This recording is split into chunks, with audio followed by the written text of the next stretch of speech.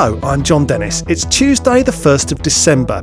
Today, tens of thousands more troops and a new High Representative in Kabul. Barack Obama prepares a key announcement on Afghanistan. I think the intention is to sort of draw back and protect the cities, the big population areas, and cede territory to the Taliban. Also today, how passengers cope with London's overcrowded tube. In some bits of the line, about 4 passengers for every square metre, so it's uncomfortably close. And sometimes people just go into this automatic pilot routine, as it were, just to cope with it. The police pay damages to a rape victim whose case they failed to investigate. Having had the delay of the papers being lost on the desk, by the time they came to it, that footage would have been wiped already. Hello, Dubai. John Henley reports from the desert city that's triggered panic on the financial markets. It's kind of like Blade Runner, but a bit warmer, I suppose. I mean, it's just, the whole place looks like some kind of computer-generated futuristic landscape. And Stephen Morris is in Westbury's Sub Mendip and its library in a telephone box.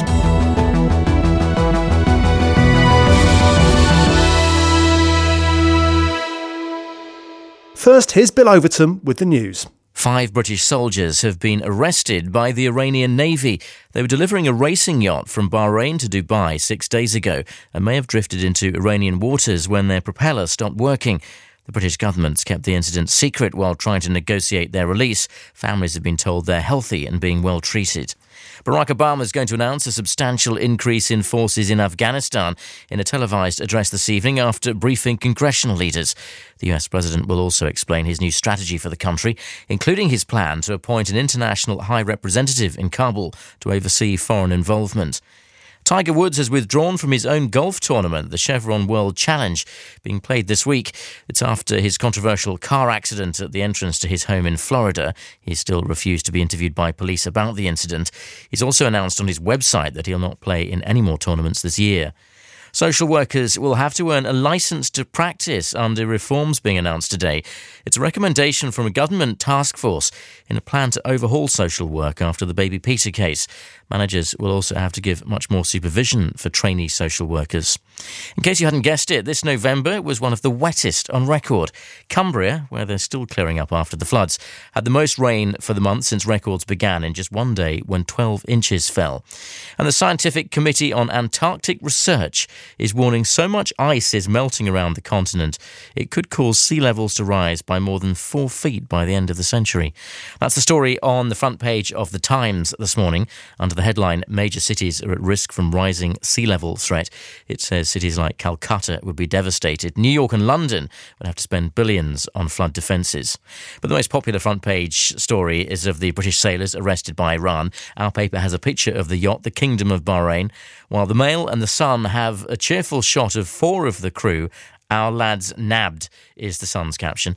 No state guarantee for Dubai World is the lead story in the Financial Times, reporting the Dubai government will not bail out its own company. As our headline puts it, Dubai government washes its hands of $59 billion debt pile. The report explains the government claims the company is independently run and so doesn't have its debts guaranteed. The Mirror's exclusive lead is about Manchester United footballer Dimitar Berbatov, who it says was caught up in a plot when gangsters threatened to kidnap his wife and baby.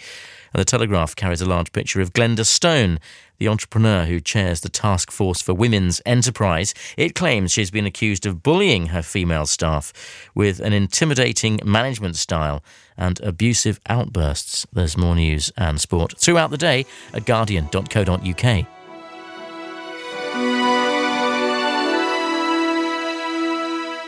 The United States wants to appoint a new international high representative in Afghanistan who will keep the pressure on Hamid Karzai to clean up his government. It's part of a package of political measures accompanying the deployment of tens of thousands more troops, which will be announced tonight by Barack Obama. Yesterday, Gordon Brown announced Britain would send 500 more troops. In addition to the UK and the USA, 8 countries have already made offers of additional troops and that other countries are likely to follow. In our Washington office is our correspondent Ewan McCaskill. But first, on the line from Brighton to tell us about this new High Representative post, our diplomatic editor Julian Borgia. The Americans, Richard Holbrooke in particular, are not happy about the way the UN mission has been functioning in Kabul.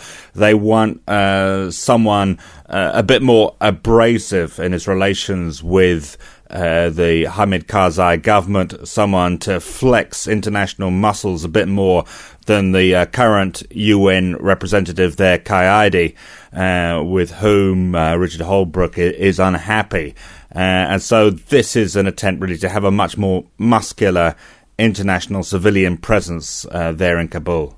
And are the US allies, including Britain, signed up to this? No, not really. There's a certain amount of resistance among the Europeans and in Canada at what is seen as being a way to bypass Hamid Karzai, potentially undermine what legitimacy he has left, and also to bypass and undermine the United Nations. And so there's a certain amount of queasiness about this proposal, and it's by no means a done deal.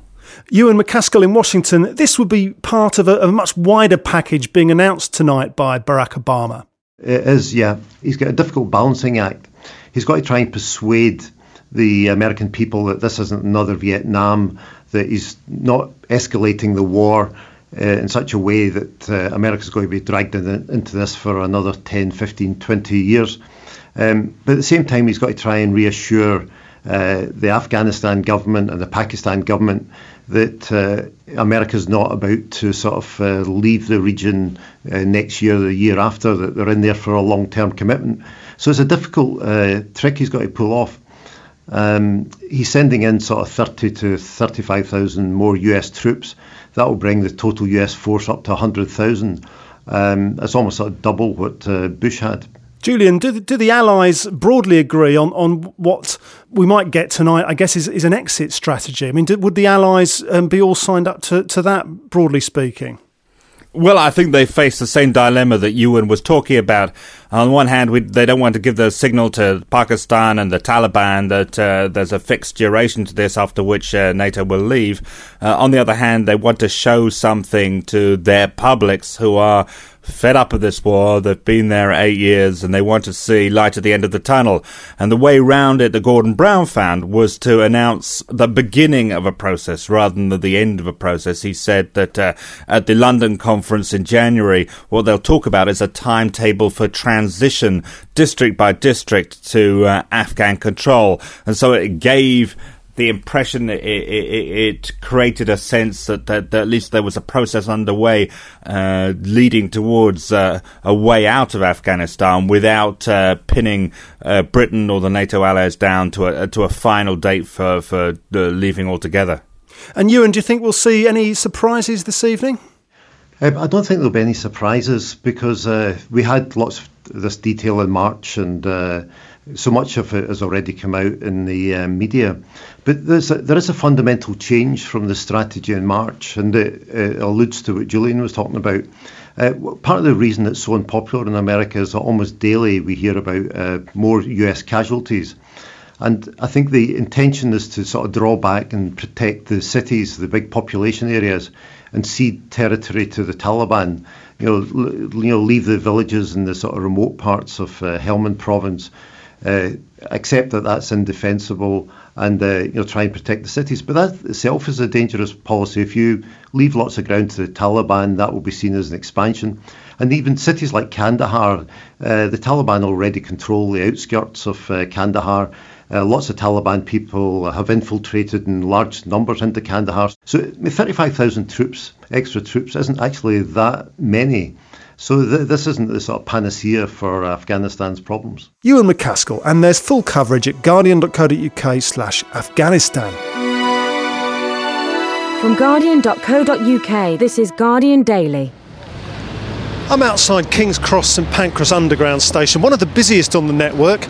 In a moment we'll hear from Caroline Pidgeon. She's the chairman of the Transport Committee of the London Assembly, which has produced a report today looking at the way passengers cope with overcrowding on the tube. Well, let's find out from some of them how they cope.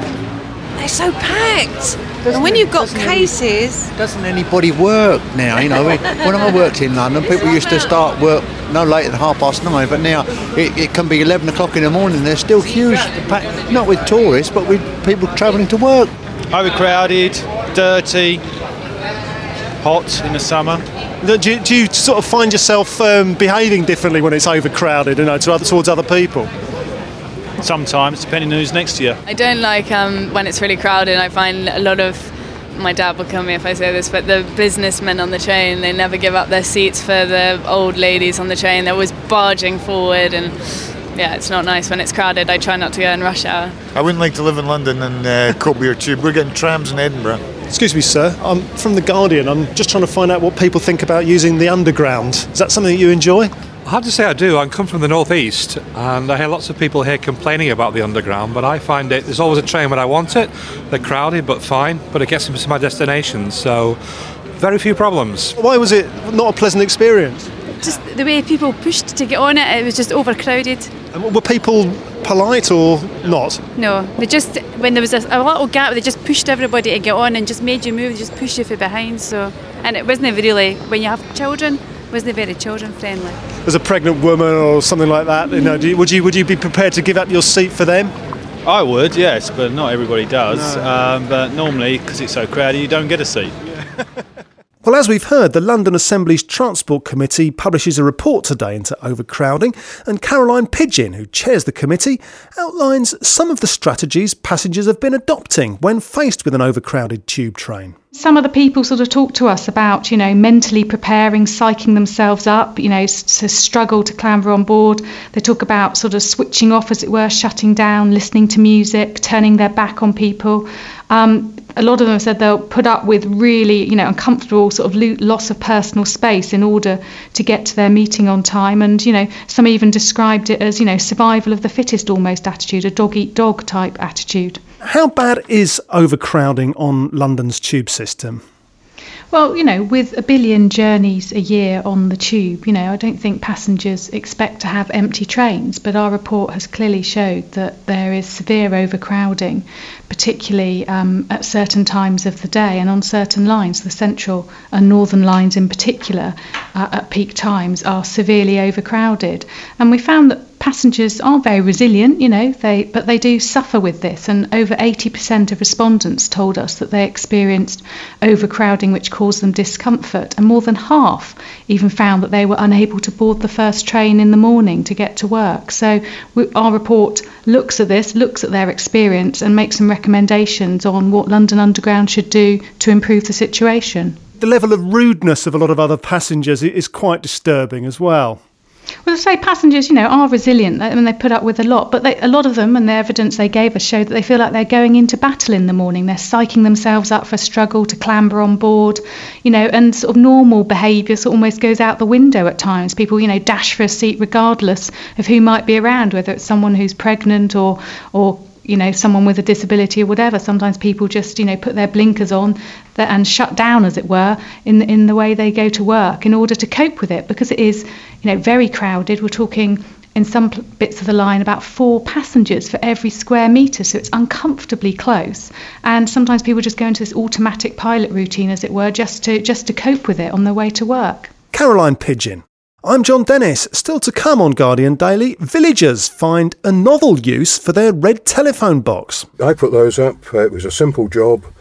Down to the local hardware store, buy the 4 shelves, and about half an hour with an electric drill and a screwdriver, and the transformation was complete. But first, Cambridgeshire Police Force is to pay damages to a woman who was raped, admitting it never even investigated her allegations.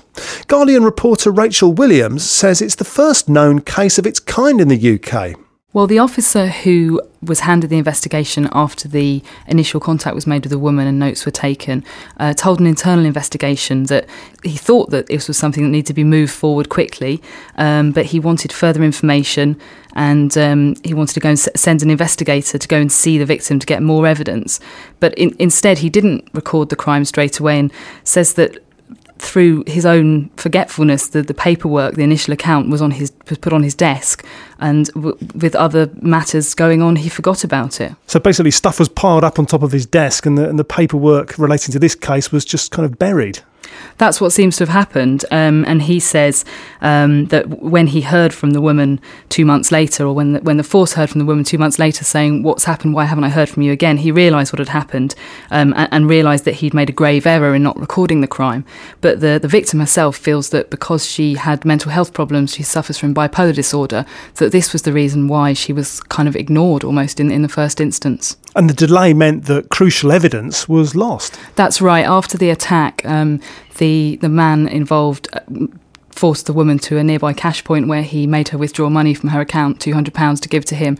And this, it's thought, would have been on CCTV. But unfortunately, the footage, by the time the officers came to look for that, having had the delay of the papers being lost on the desk, by the time they came to it, that footage would have been wiped already. What are the implications of this case for holding the police to account? Well, it's interesting that this case, the woman was going to bring a case in court using the Human Rights Act, saying that her human rights have been breached by the police in this case. In the end, she took this out-of-court settlement for £3,500. But it is something we're seeing increasingly with victims of crime using the Human Rights Act to hold police to account. And also, women's campaigners have said to me that they're increasingly seeing women's organisations not necessarily going all the way to court or issuing legal cases, but just saying to authorities, look, you realise this breaches human rights, this breaches the right to life, this breaches the right to not be subject to inhumane and degrading treatment. So they actually hope that this case will go some way towards authorities taking this kind of case more seriously in the future. That's right. I think there's a hope that other groups and other victims may see what's happened here and think this is something that I can use for myself, and equally the authorities may look at it and think this is something we must take seriously. Rachel Williams. There's been widespread panic on the world's markets since Dubai World, owned by the state of Dubai, asked creditors to suspend its debt repayments. So how's the crisis affected life in the eye of the storm? The Guardian's John Henley is in Dubai. I mean, it's absolutely clear that if they're involved here in the property and construction business, then they're taking a pretty bad bath, really. And but it's true to say that they've been taking that bath for the best part of a year now. Any number, some 400 projects are on ice here, representing about £300 billion worth of new developments, apparently. Yes, I mean, architects and designers, builders, and the actual labourers, most of whom come from sort of the Indian subcontinent, India and Pakistan and Bangladesh, are said to be leaving in vast numbers. The population of Dubai is apparently supposed to be down by nearly 20% at the end of the year, in a month's time, over what it was a year earlier. But that said, it's the property business that sort of brought it to the brink. I mean, the place has borrowed insanely for completely insane projects. There's a thing called The World, which is just off the coast. It was going to be 300 islands, man-made artificial islands, representing every kind of continent and country in the world. That's just been halted. It's just sort of you can barely see it really from the shore. It's just a sort of a load of little kind of sandbanks slipping gently into the sea.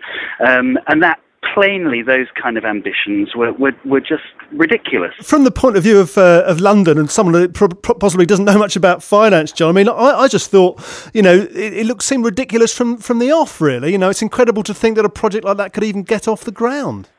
Well, I think you're right, and I think they just got carried away by the boom, because the property boom here really was kind of a distillation of what was going on everywhere else, and a concentration of it. I mean, and people were buying at the height of the boom, 2002, 2003, 2004, when these projects were announced. People were buying entire artificial islands off plan, for a couple of $1 million merely, and then what's called in the trade flipping them. In other words, selling them a year later or so, still before work had even started on the whole project, and making vast profits.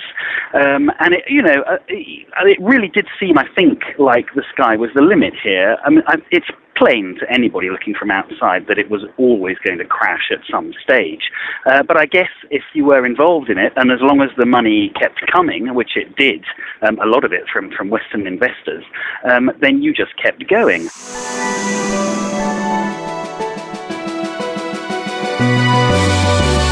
Guardian Daily.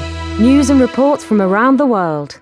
The residents of a Somerset village have had 2 bits of bad news recently.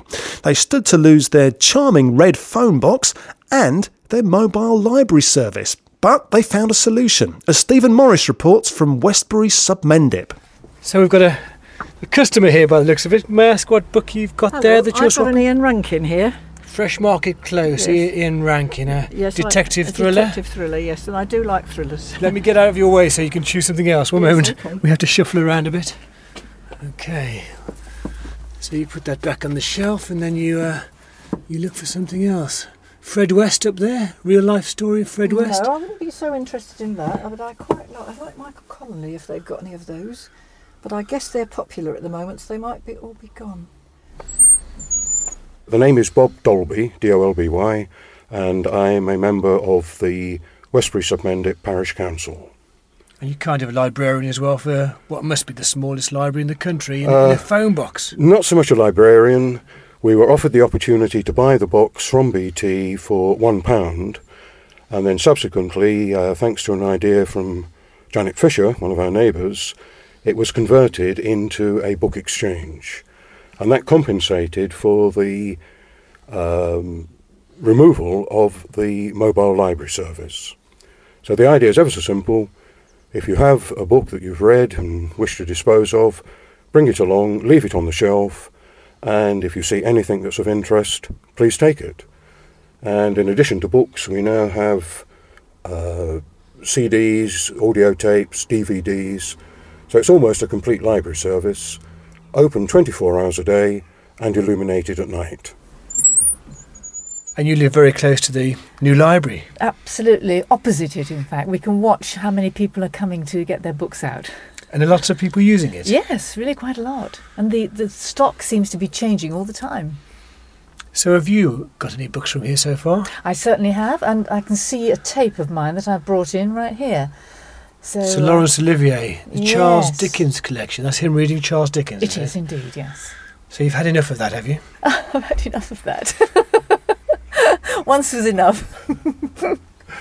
So what sort of books are there here? I'm just having a look. It's a wide selection, but a lot of light fiction, I think, thrillers, and some unusual things like manuals for this, that and the other. Some nice big picture books. Well, you can see for yourself. Yes, lots of true crime books here. Do you have some crime fans in the garden, yes. in the village by the looks of it? And also for children, there's a whopping selection down there for children. Oh, yes, Horrid Henry and the Bogey Babysitter. Sounds good. Wouldn't mind reading that myself. And there's how many shelves? 1, 2, 3, 4 shelves. Who put those up then? I put those up. It was a simple job. Down to the local hardware store, buy the 4 shelves, and about half an hour with an electric drill and a screwdriver, and the transformation was complete. And a notice on the outside, I think a joke saying "Quiet, please" as well. Yes, indeed. That's to add to the library atmosphere. What we don't have, of course, is the old telephone, and it gives a whole new dimension to the phone book. Is that another detective It's one? another detective one, American, of course, and I think his stories are quite often made into films for the television, so that might be something quite worth having a look at. I think I'll take that one over and have a look. Stephen Morris reporting. Andy Duckworth and Tim Mabey with the producers of today's edition of Guardian Daily. My name's Jon Dennis. Do bye.